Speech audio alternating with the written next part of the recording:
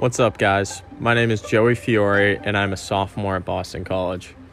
Today I will be standing outside of the O'Neill Library asking my fellow Boston College students a rather hot topic in the news. Has coronavirus been politicized, and how?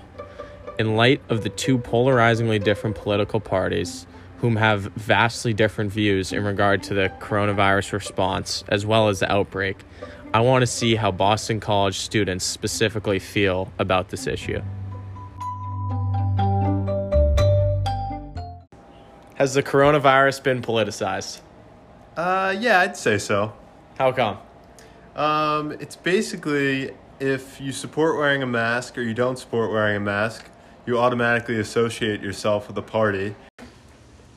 I would say the pandemic has been politicized, specifically because the current leader of the United States has made it pretty clear that he is not in favor of wearing a mask the majority of the time and has made his opinions pretty clear on testing, and if you don't test, then numbers don't go up. So I think when the face of the United States makes his opinions so known and is almost or borderline denies the pandemic, then it's bound to be politicized.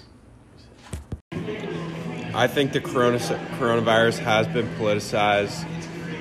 You can see that in the campaign rallies where Trump decides to have rallies with a lot of people and Biden hasn't really had any rallies with anyone, so definitely is politicized.